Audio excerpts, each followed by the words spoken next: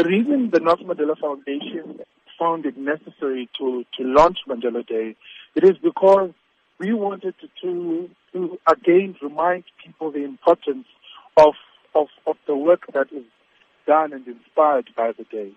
But especially as well is to also introduce the new theme that we're adopting within Mandela Day, which is action against poverty. The theme is mobilizing and it is challenging everyone to find what their action is and what action they want to take up in this fight against poverty. So how would you encourage South Africans or people the world over to interpret this theme to become active against poverty? People have demonstrated in saying how they fight poverty. We've seen initiatives around education, where there's action that make the thing to be an education against poverty, food security against poverty, there's volunteerism against poverty, building shelter against poverty. So these are all the actions people have identified with.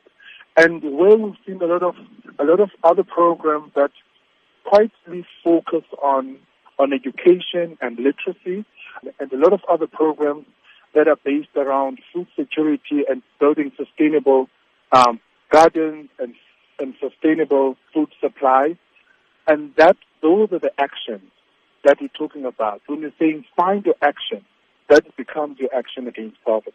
So any innovative ways this year for citizens to become involved? Because I know that the Nelson Mandela Foundation often creates great platforms for citizens to partner with the foundation to take this global day forward. Today has also has shown to be also evidence of those great platforms where people interact, because we've had lots of campaigns and stakeholders exhibit what their work they're doing around Mandela Day.